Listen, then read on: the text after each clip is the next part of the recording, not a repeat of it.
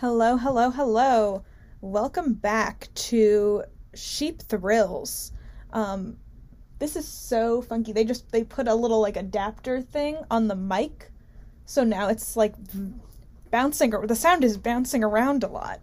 This is different. Anyway, welcome back to another exciting and, dare I say, thrilling episode of Sheep Thrills. Today we are going to be talking about the recent Supreme Court hearings on the Joe Biden's student loan debt program, talk about what they talked about and the potential future of that program and student loan relief kind of in general. We're then going to be talking about the Chicago mayoral race. They had their elections this past week. It's going to go to a runoff. There's a lot to talk about there, lots of good memes, so we're going to get into that. And then, as we've been doing for the past couple weeks, and as I think I'm probably going to stick with for the remainder of the season, I'm going to talk about a couple miscellaneous pieces of 2024 news, just kind of have that be a little segment in itself, just because 'tis the season for campaign announcements and campaign events. So we're going to be just kind of getting into a couple shorter stories about 2024 all the way across the board. Also a little bit of housekeeping in case I forget to do this at the end. I'm taking a little 2-week break. I'm going on vacation. So, you're not going to hear me on the sound waves until like mid-March. Is that a blessing? Is that a curse? I don't know. You decide. But regardless, you're going to be without my just enlightening information and critique for the next couple weeks. So, if you try to tune in, then you're not going to hear me. But with all that being said, let's jump into the stuff. So, the student loan hearings that just happened this week. The Supreme Court heard oral arguments in 2 challenges to Joe Biden's student debt relief plan.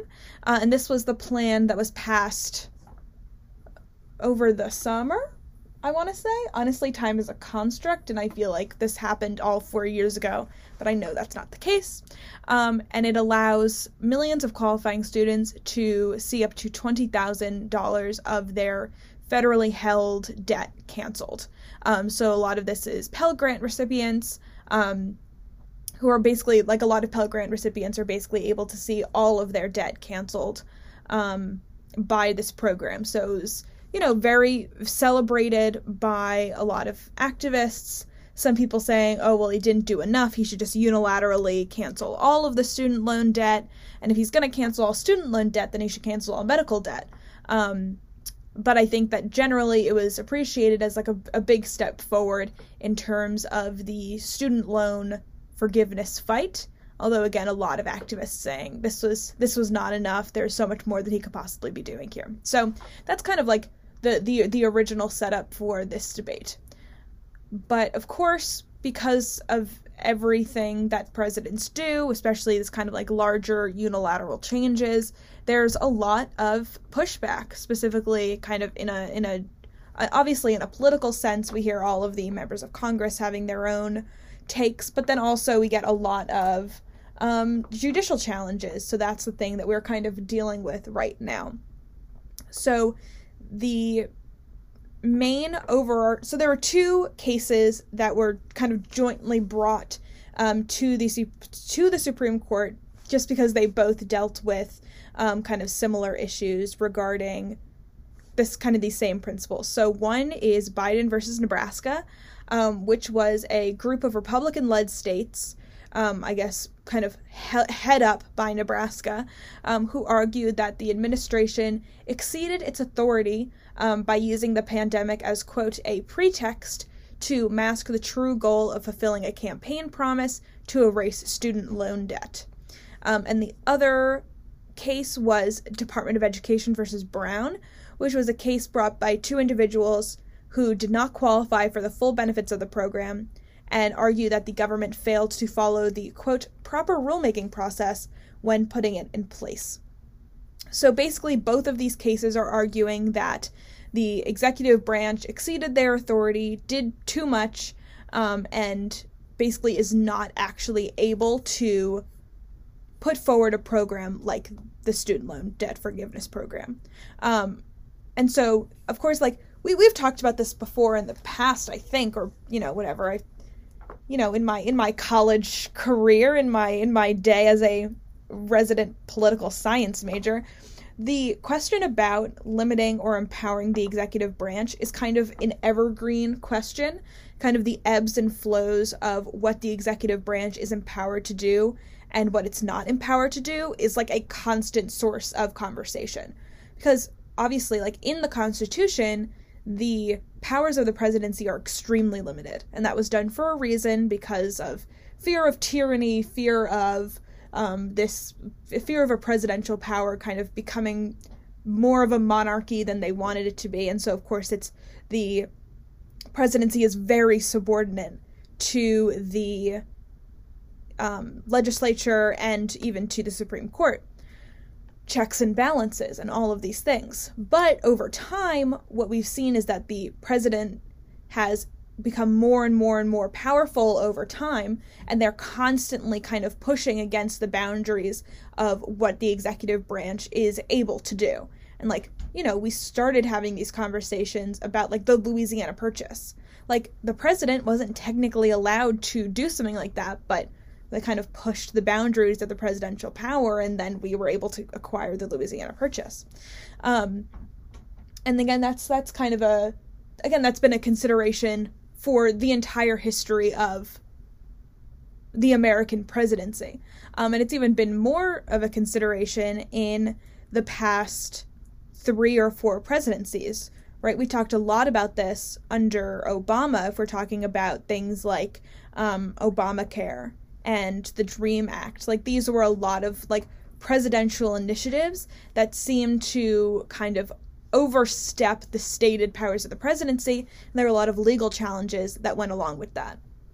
And then again, with the Trump administration, like, constantly, the entire Trump administration was just trying to reinterpret the powers of the presidency and kind of expand what the presidency is able to do. And then, of course, under Biden, we have this program, things with Ukraine, and people, a lot of Biden supporters and a lot of, like, more far left Biden activists basically argue, the presidency has a lot more power than Biden has been using, and he needs to continue pushing those boundaries forward. He needs to kind of follow along from what Trump was doing and keep pushing in order to kind of get things done, considering the amount of gridlock and the amount of turmoil that happens in Congress. It's kind of up to him to challenge those set principles that are currently in place. It's kind of a very interesting consideration. So the kind of major doctrine that these cases are seen to be addressing, or the Supreme Court justices are addressing, it's called the Major Questions Doctrine, which is a legal theory that says that Congress can be expected to speak with specificity. This is a direct quote, because I am not a lawyer, and I never will be. It's a legal theory that says that Congress can be expected to speak with specificity when it gives an agency power to do something of great political or economic significance. So basically they're arguing that the Department of Education was never empowered to put through a program of this size and, again, political and economic significance, like student loan forgiveness, and therefore Congress had to be consulted in order for the program to be seen as valid. So because they weren't consulted, they're saying that checks and balances and the Constitution are arguing that it is not a valid program, and it was not put through appropriately. And like they're talking about in Department of Education versus Brown, they didn't follow the proper rulemaking process. So they're arguing that this wasn't a program that the executive branch had the unilateral power to put through by themselves without the consent of Congress. As far as I understand it, that is how I am interpreting it. So, and again, like, this comes down to a lot of the conversation about checks and balances.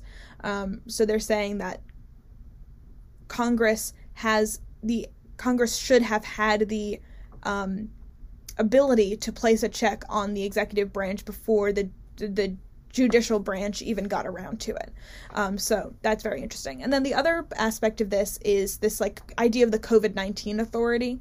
And again, in terms of like emergency situations, the executive branch is given a lot more power. So with, wars or any kind of like, larger threat to American civilization, the executive branch is given a lot more authority, and they're given, more of an ability to do what they think is necessary in order to kind of push everyone through. And so similarly with COVID-19, it wasn't like stated necessarily, but the executive branch was kind of given a little bit more leeway to do what they thought was necessary in order to get everyone through. And so Joe Biden and the Biden administration are arguing that this student debt relief program is kind of under that COVID-19 authority. So they're doing what they believe is necessary to help people recover economically from COVID-19. So they're kind of lumping it into the other financial provisions, the other kind of like tax provisions and whatnot that they put forward in order to help kind of relieve the impact of COVID-19. But again, the collection of Republican states are arguing, like, okay, fine, maybe it's relieving people's financial issues due to COVID, but that's clearly not why you were doing it. Your intention wasn't to help people who are struggling financially because of COVID. It was because you made a political promise to relieve all of this kind of debt. And so like that, you're doing it for political purposes as opposed to actually trying to help people financially recover because of COVID-19. That was repetitive and poorly articulated, but I think you get the idea. So again, that's kind of the like judicial backing for both of these cases. And again, they were brought forward together, kind of jointly, because both outcomes are kind of do the same thing. That if the justices rule kind of for both of the, or like rule for the Biden administration, then the program is going to kind of stick around until another challenge ultimately arises down the line, or it will kill the program altogether. So that's kind of why these two cases were lumped together as they do, as opposed to like doing two separate challenges that are going to have the same outcome. And it is also interesting because, they, like, I'm sure there were a lot more challenges, but they, obviously the Supreme Court kind of cherry picks what cases they want to address. And it was interesting that they chose two different programs that address similar things with different reasons. And so they're kind of able to get like the full scope of the argument kind of in one fell swoop. Just kind of an interesting thing about the Supreme Court. I don't know, whatever.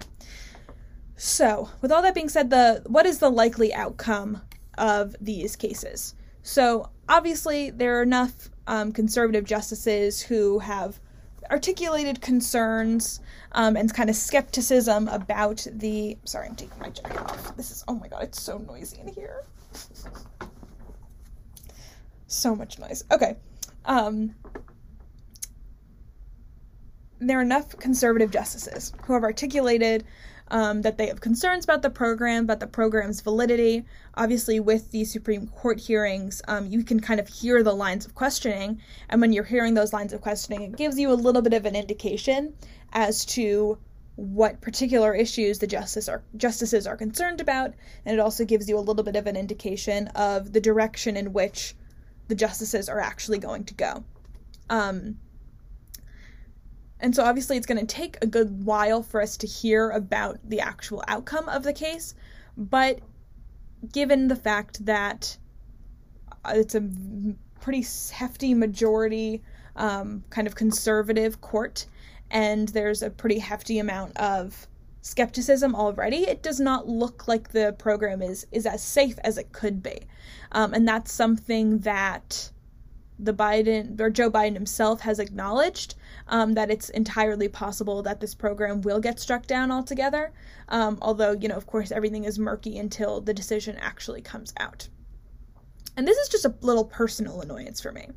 I'm Live, Laugh, love the student loan forgiveness advocates. I think that they're doing a great job. I think that this is a ton of work, and it's a very difficult issue to advocate for.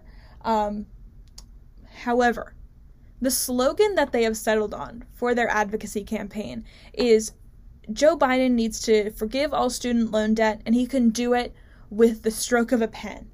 And they hold up big pens, and they give away pens that say it, and it's like a good marketing campaign, except for the fact that it's just simply not true. Biden can, yes, in the short term, he can, with the flick of a pen, resolve all of this debt. So true. But that doesn't mean it's going to last, because all of these all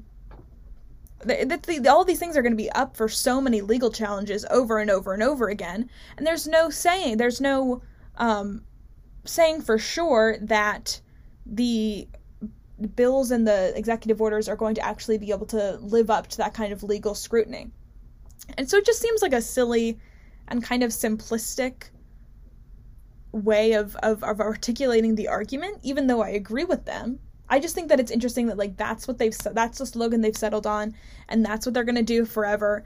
Even if the court does end up killing the program, they're going to keep saying, but Joe Biden can do it with the flick of a pen, but he can't because there are checks and balances. But anyway, I just think it's interesting.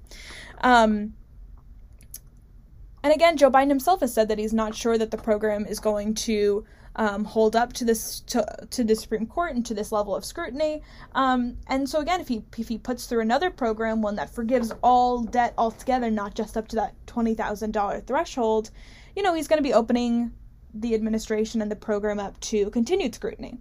And there's no way of saying for sure that those programs are going to hold up either. So I just think that's kind of an interesting dynamic to think about as well, in terms of kind of the advocates and those external stakeholders for this whole process. It's also interesting, something I was reading kind of some expert analysis of the actual trial and the kind of comparison of the lawyers for both sides. And they did say that some experts have said that the Biden administration lawyers presented a really strong case that may have kind of preserved, at least in part, the program. So this was a really funny quote from the experts that said that it was the difference between the Biden administration lawyers versus the lawyers for the prosecution, I guess. It's not really called the prosecution, but whatever. Is it? I don't know. My lawyer sister is going to text me and yell at me for not technically knowing what the right terms are. But anyway, they said it was the difference between a star quarterback and two Tiddlywinks players. And that just made me giggle, because the Tiddlywinks players, what? Anyway, so that was just a great visual for me personally. But anyway, they did say that the lawyer did lay out such a great argument that if the Supreme Court, works the way it should, it's possible that the performance actually will actually play a really strong role in the outcome. And something for me, I thought that was really interesting. I'm so stuck in politics. Whenever I listen to hearings or anything like that, even if someone makes a really great argument, I know people have already decided what they're going to do and how they're going to vote. They're not really necessarily even listening to the arguments. They're not letting those things kind of inform their judgment. But obviously, with the Supreme Court, they're supposed to be doing that. They're supposed to be really considering the arguments that are made, kind of along with the legal precedent and everything like that. So it's interesting to think about the fact that someone who actually did a really good job articulating their case might have an influence on the outcome of the judgment. And I hope that's the case, because that'll instill a little bit more hope in the power of rhetoric, the power of our legal and judicial systems, our political systems, wow, what an amazing thing that would be if we actually, the people who are, paid to make good arguments actually made a good argument that makes an influence on people. Live, laugh, love. I think that's great. But yeah, kind of ranted about that for longer than I expected to. So we are going to now move into the Chicago mayoral race. So we love talking about a little local politics on this show. It's always fun to kind of mix it up. So we're going to go to Chicago now. So I guess Chicago, I did not realize that they had their mayoral election. I mean, I'm like a little bit linked into New York politics because that's like where my family is from, where they live. And obviously I'm like pretty linked into DC politics because that's where I live, and New Jersey, but like I'm not following Chicago politics at all. So I didn't even realize that they had their mayoral election this week, but they did. So apparently they have a weird kind of off-cycle election, and so they had their kind of like, I guess it was a general election, although it kind of is more of a kind of jungle primary situation, given the way that the political layout of Chicago is, in that I don't think a Republican would ever win in Chicago.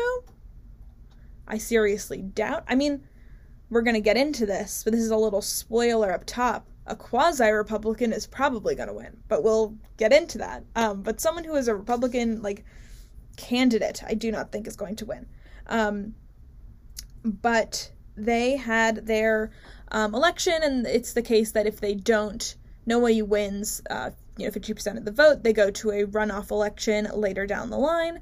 And so that is the case with this election. There were 4 major frontrunner candidates, including the incumbent mayor, I almost said governor, Mayor Lori Lightfoot, and the top 2 candidates, because no one received a majority vote, are going to be moving forward to the runoff election in April. And just as a very funny side note, I saw, because again, I've discussed this before, but I'm on a very specific, very nerdy side of the internet, and someone tweeted, "Oh my gosh, guys, the Michigan runoffs and the Chicago runoffs are on the same day. Everyone clear your calendars." Like, just these nerdy people, including myself, who, like, literally are so excited because there are 2, like, hyper-local runoff elections. And they're like, we need to, like, be online all day doing this analysis. So, anyway, I just thought that was a very funny thing. But getting back to Chicago. So one of the most notable things about this election, and there's kind of like 2 main forms of discourse about this election, and one is that Lori Lightfoot did not advance to the runoff. She is the first incumbent in 40 years not to win re-election. She was the first Black woman to serve as mayor of Chicago and first LGBTQ plus, I think, ever to be mayor of Chicago. She was very popular when she was first elected, and then slowly but surely alienated every single one of her base groups, and just became very, very unpopular by the end of her term, kind of mostly due to her response to COVID and to crime, but also just kind of generally, we've all seen the memes, we've all seen the pictures. She was kind of the butt of a kind of bigger joke for the past several years, and again alienated a lot of her constituency over the course of her time in office. But also, like, name a politician that didn't become more unpopular due to their response to COVID and to crime. Every single politician has become less popular due to their response to COVID and to crime, one way or the other. Anyway, COVID and crime are politician killers. Not great. But let's see. Where was I? Sorry, getting distracted here. So the core opponents of this campaign, there were 3 people that also kind of got like a pretty large chunk of the vote, and then obviously the 2 of them who are going to be running in the runoff election in April. Paul Vallas was the front runner for this election. He got 34% of the vote. He is a Democrat, a former public school executive with more conservative views on policing and education, which is kind of the other big thing that we're going to talk about later. There's also Brandon Johnson, who is a Democratic county commissioner who is endorsed by the teachers union. He won 20% of the vote. Also, Paul Vallas was endorsed by the police union. So we've got the police union on one side and the teachers union on the other side. That tracks to me. That makes sense. And then there is Jesus Garcia, who is a progressive member of Congress who has kind of like a portion of his district in Chicago. And then, of course, Lori Lightfoot. Lori Lightfoot only got like 17% of the vote, 14% of the vote. So again, a big part of the narrative around this election has been just not only was Lori Lightfoot rejected, like she was resoundingly rejected by the electorate. It's not even like she came in like a healthy second or like even a narrow first. Like she really, really lost.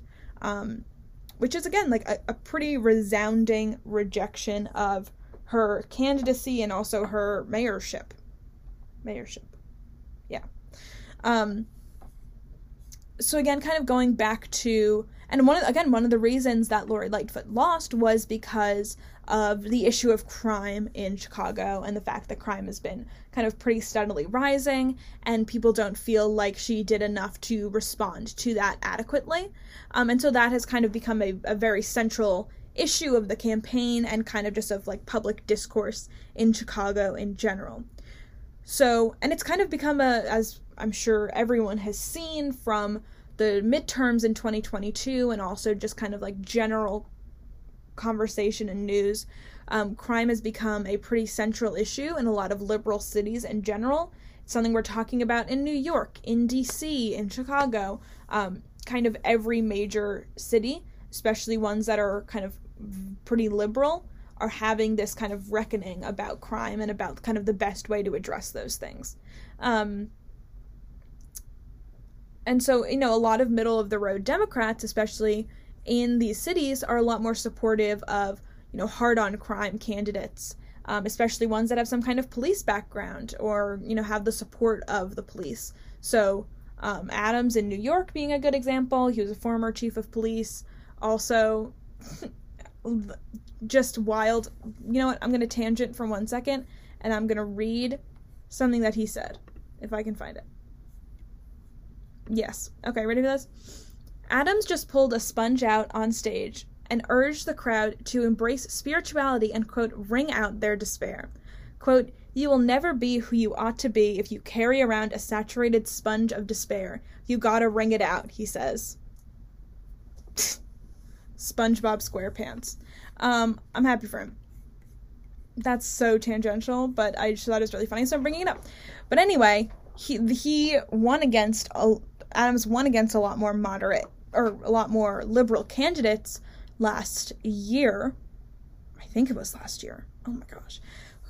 Last year, who were a little bit, like, not necessarily soft on crime, but were kind of had other perspectives about the role of policing in cities and about how the police should operate, about how much money the police should get. And so, of course, that was kind of a very central issue in these campaigns. And crime in Chicago has increased from 2021 to 2022, including robberies, thefts, and burglaries. Burglaries. Which I think is it's a tough statistic to be talking about the increase in crime between now and 2020, during COVID. I think about this a lot with a lot of different statistics that people throw out. I feel like these years should be outliers. It should be hard to use these statistics as a representation of a new normal. Obviously you can use it as an analysis of what the reality is right now, but can you really use it as a statistic of kind of what the new normal is becoming? Because we don't know if things are going to kind of regress to the mean. But anyway, I just think it's interesting. So Vallas, who ended up being the front runner again, won 34% of the vote.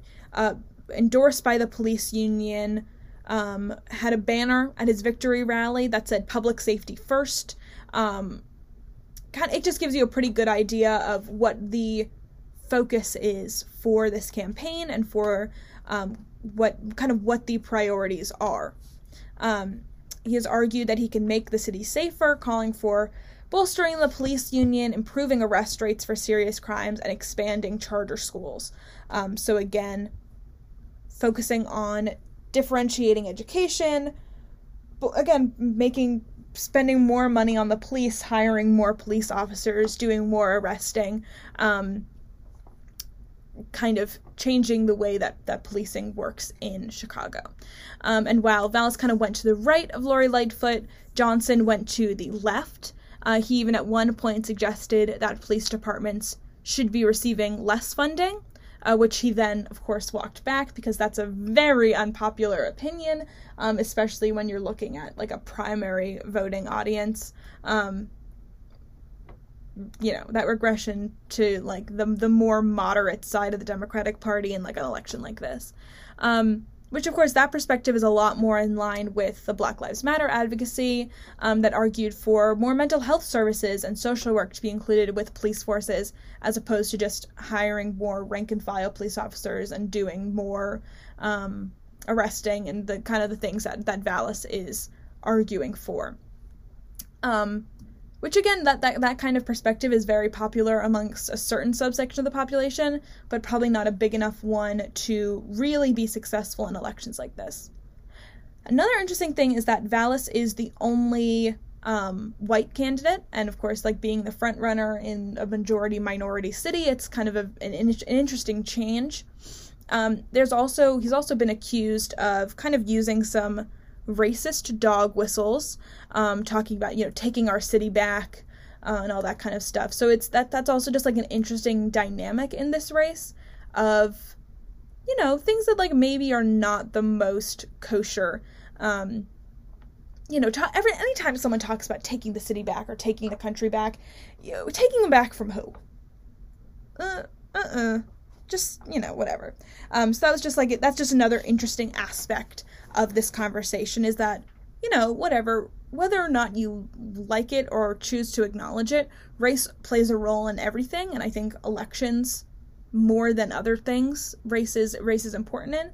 And of course, like in a large city that is very diverse, race is going to play a role. And it's going to be interesting to see what the like demographic breakdowns are. I don't know if they do this kind of data for these races, but to like even look at the crosstabs and see what races are voting for which group and which age groups are voting for which candidate, because I think that could be a pretty important indicator of the way that the city is going. But anyway, another tangent that I'm going to make, and this is my, because I'm a political scientist, my poli-sci brain, something that I'm very interested in is the comparison, because this is just something I feel like I've noticed, is the comparison between like the partisanship scores of a city's members of Congress versus their mayor. Because it seems to me that members of Congress are more liberal than their mayoral counterparts. Like, I feel like that's this way in Chicago, that's the way in New York. Obviously, DC doesn't count, whatever. But it certainly seems like the electorate is more willing to vote for more liberal members of Congress. So they're more interested in like a farther left perspective on the national stage, but are less interested in that perspective on a local level. And I think that that's a very interesting thing, and I'd be interested in like looking at those comparisons. I don't know if they collect this kind of data. I don't know if someone's already done it. They probably have. But anyway, someone remind me, don't get a PhD, because I don't actually want to do that. But this is so interesting.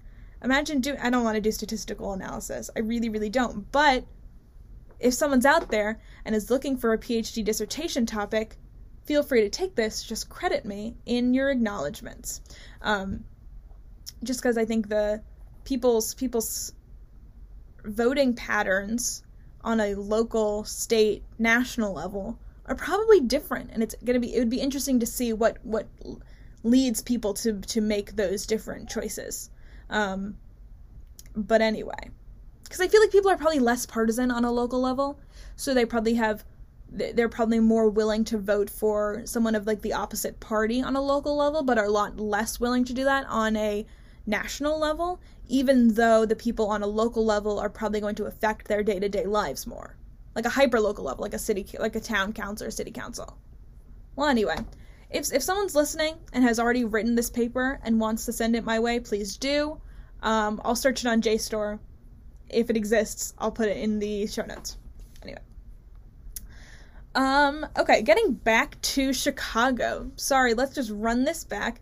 I think that everyone is looking to go in a different direction post-COVID, which I think is also probably part of the reason why Lightfoot lost so aggressively, is that we thought that the 2022 was going to show, nobody wants to go in the same direction that they were going in 2020. We need to rapidly, completely change directions. And that's not really what we saw being the case. So I did write, people want to go in a different direction post-COVID, but maybe that's not the case. Maybe it is only on a kind of more local level. That people who, on a federal level, people weren't as, the most COVID provisions were a local policy idea. So maybe they feel more strongly about changing the direction of their representation regarding COVID because they were more impacted by those day-to-day issues. So that's why I feel like that was probably played into Lightfoot's kind of aggressive loss. And then again, it's also interesting because this race, of course, isn't necessarily a bellwether for 2024 because it's a large urban liberal city, so it's not really going to be an indication of the Republican/Democrat situation. But it could be an interesting case study for the Democratic Party, because another evergreen question that we're constantly talking about is which cohort of the Democratic Party is more electorally efficient, which is the more electable group, which is the group that's better at governing. Is it this group that's a little bit farther to the left and is more interested in reform, or is it the group that's a little bit farther to the center and is kind of more interested in kind of status quo policies and building things up from the inside as kind of breaking things down from the outside? And again, it's an evergreen question. It's something that we're probably never going to know the answer to. Oh my god, I'm so sorry.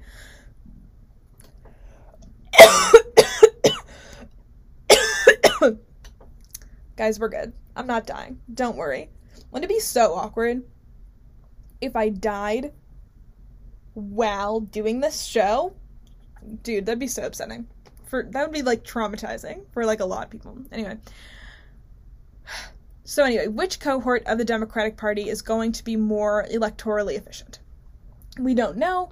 This debate is always ongoing. We always think we have an answer. It seems like the answer is that more moderate candidates do better in general elections, but they don't do as well in primaries. That's kind of the case that we've seen from the Republicans and from the Democrats. How do we resolve that? Who knows? I think the other addendum question to that is not only who's the most electable, who's the better group at governing. I think that's also an interesting situation. So anyway, that's what I want to talk about with the Chicago mayoral. We will come back to that in April when that election actually happens, and we will discuss the outcome of that race and what it means for the future of the Democratic Party, the future of city politics, the future of policing, etc., etc. But now, let's get into some 2024 news. Just got a couple kind of short stories that I want to cover. So one is that Elisa Slotkin is officially running for Senate in Michigan. So Debbie Stabenow? Am I right about this? Give me one moment. Here we go, guys.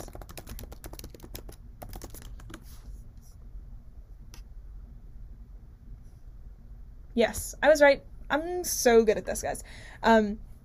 Debbie Stabenow announced that she is not running for re-election in 2024, which, just like California, kind of opens up the seat to a rising star of either party to kind of get a little bit more influence. Obviously, senators are a lot better known than individual members of the House, have a lot more influence, at least theoretically. And, again, just able to kind of propel somebody into a more influential position. So again, Elissa Slotkin is a member of Congress, a member of the House of Representatives, I should say. She, I believe, was involved in... She's involved in January 6th, I think. But again, this is a pretty big race because it's high profile. Obviously, a Senate race replacing a long-standing incumbent in a swing state is going to be an important way for a Democrat to gain some notoriety, come up in the party, kind of deepen the bench that already exists. And it's a very politically diverse state, so any campaign here is going to be a good chance for someone to prove their larger political viability, and also to get a lot of kind of national attention, a lot of national news attention, just because it's a race that people are going to be focusing on. It's a race that people are going to be donating to. People are going to be paying attention to this race, both in the primary and the general. It's also, it's going to be a high-profile race on both sides of the aisle. The state is a swing state, even though it's been pretty democratically controlled recently.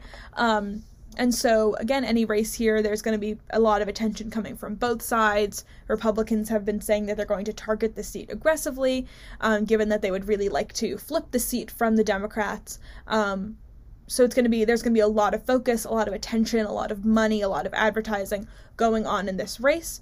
So while there's on one hand the opportunity for a Democrat to become a lot bigger in the party, there's also a lot of chance for a Republican to come up in the party, because both parties really do need to deepen their benches, and also, particularly with the Republicans, kind of decide which direction they want the party to go. And so this is going to be a big race in determining whether or not they can ever have a viable general election candidate again. And that's something we're going to be kind of watching in 2024. And Slotkin seems like a particularly good candidate for this race. Despite being in a very flippy district, she was one of the 2018 women that flipped Republican-held seats, and is I think it's a majority Republican district. She won again in 2020, won again in 2022. So she's been holding on and kind of winning by a margin, even though it's a flippy purple-red district. And so she makes herself a pretty solid candidate for this race because she's able to appeal to, a broader audience politically, and is, again, more of a moderate candidate, so she's going to be able to poach some more moderate Republicans, especially if the general election candidate that the Republicans choose is kind of off in the general election candidates in 2022 realm. Of course, because she's so moderate, she might have some trouble getting buy-in from the more progressive wing of the party, but ultimately, I think that we get a lot of this conversation in the primary, but the party always rallies around by the general election, and like the progressive wing of the party is more interested in winning than in being right, I think, a lot of the time, which I don't think is necessarily the case with the Republicans. Could be wrong about that, but that's just kind of how I feel. So anyway, I think that's also going to be a conversation that happens. Slotkin released her announcement video. I don't have time for it right now, but I'll post it in the show notes. She is focusing on she has a pitch that's pretty heavily focused on jobs and economic matters, which makes perfect sense. Focusing on the same job issues that Biden talked about in the State of the Union. So talking about jobs with dignity, labor protections, all that kind of stuff. She's also focusing a lot on the idea of being a public servant. So trying to re-emphasize the fact that there are people in Congress who care about doing public service and aren't just interested in kind of doing this kind of work for themselves and for their own gain, but are genuinely interested in helping people live better lives and become better members of society and become more successful economically, socially, all that kind of stuff. So that's kind of the general pitch. Middle of the road, public servant, focusing on jobs. It's going to be a very, I think it's going to be a very straight up and down campaign, but I think that could be kind of the perfect solution for this kind of campaign in this kind of state. So I think that's pretty good. And it's also fairly significant that a lot of powerful players in Michigan politics have indicated that they don't plan on running, including Pete Buttigieg, who is actually a resident of Michigan, because I think he moved there officially because that's where his husband is from. So it's looking like she's the early front runner out of the gate. There are a couple other people that have indicated that they might be interested in running, but there have been no other official announcements, and I don't see this being... obviously I say this like being so far out. I don't think this is going to be the kind of campaign where the primary candidates are like eating each other alive. But who knows? We will see. There are also, the Republican candidates that have stated that they're running or are probably going to run. The current front runner appears to be Nikki Snyder, who is a Republican member of the State Board of Education. Dangerous. And then also former Representative Peter, I don't know how to say his name. Meyer? Whatever. I'm not the pronunciation police. But he was one of the Republicans who voted for impeachment and then lost his primary challenge. So it's possible that he is going to mount a campaign, but he hasn't said much about it. And of course, as I said, Republicans are planning on aggressively targeting the seat, which isn't unexpected. But again, a more moderate Republican candidate is going to have a hard time getting through the primary. And then again, that more aggressive candidate that ultimately wins the nomination is going to have a much harder time come the general election. So a race we'll be watching, certainly, but we'll kind of let the news there simmer, considering we are pretty far out, but it'll sneak up on us a lot faster than we expect. Okay, last but not least, very briefly, I want to talk about CPAC. So CPAC is coming up, which is always a kind of solidly chaotic time on the internet. And this year looks a little bit different than other years. In past years, the conference has included kind of all of the rising stars of the party, a lot of very influential Republicans. But this year kind of seems to be just conservative, quote-unquote conservative celebrities. Mike Lindell, Kari Lake, Donald Trump, all of the people that are kind of the spokespeople for a certain wing of the party, if you catch my drift. That is the kind of main core of people that are attending. Many 2024 rivals, DeSantis, Mike Pence, Nikki Haley, are all skipping, which is fairly significant, again, as we are kind of getting into conversations around 2024. This has generally been seen as a great time to get in front of the Republican electorate and kind of start making their case. But given that all these 2024 rivals are skipping, potentially changes what CPAC means in terms of its influence over the Republican Party. So if important Republicans are skipping CPAC, does this mean that the Republican Party is ready to reject the Trump side of the party? And according to this metric, yes, because the people that are running against Trump in 2024 are not looking to be seen as allies of Trump. They're all looking to be seen as entirely separate from that wing of the party. And their campaigns are all attempting to draw a distinction between themselves and the Trump campaign and presidency, even if they're running on similar issues or even running on Trump administration accomplishments. They're trying to do it without bringing Trump into the argument overall. And so now, instead of being this kind of quasi-RNC situation, it now kind of appears that CPAC is just a free media show for Donald Trump and, again, that particular wing of the Republican Party. This quote from the New York Times said that CPAC is becoming, quote, more like a sideshow than a featured act, one that seems made almost exclusively for conservative media.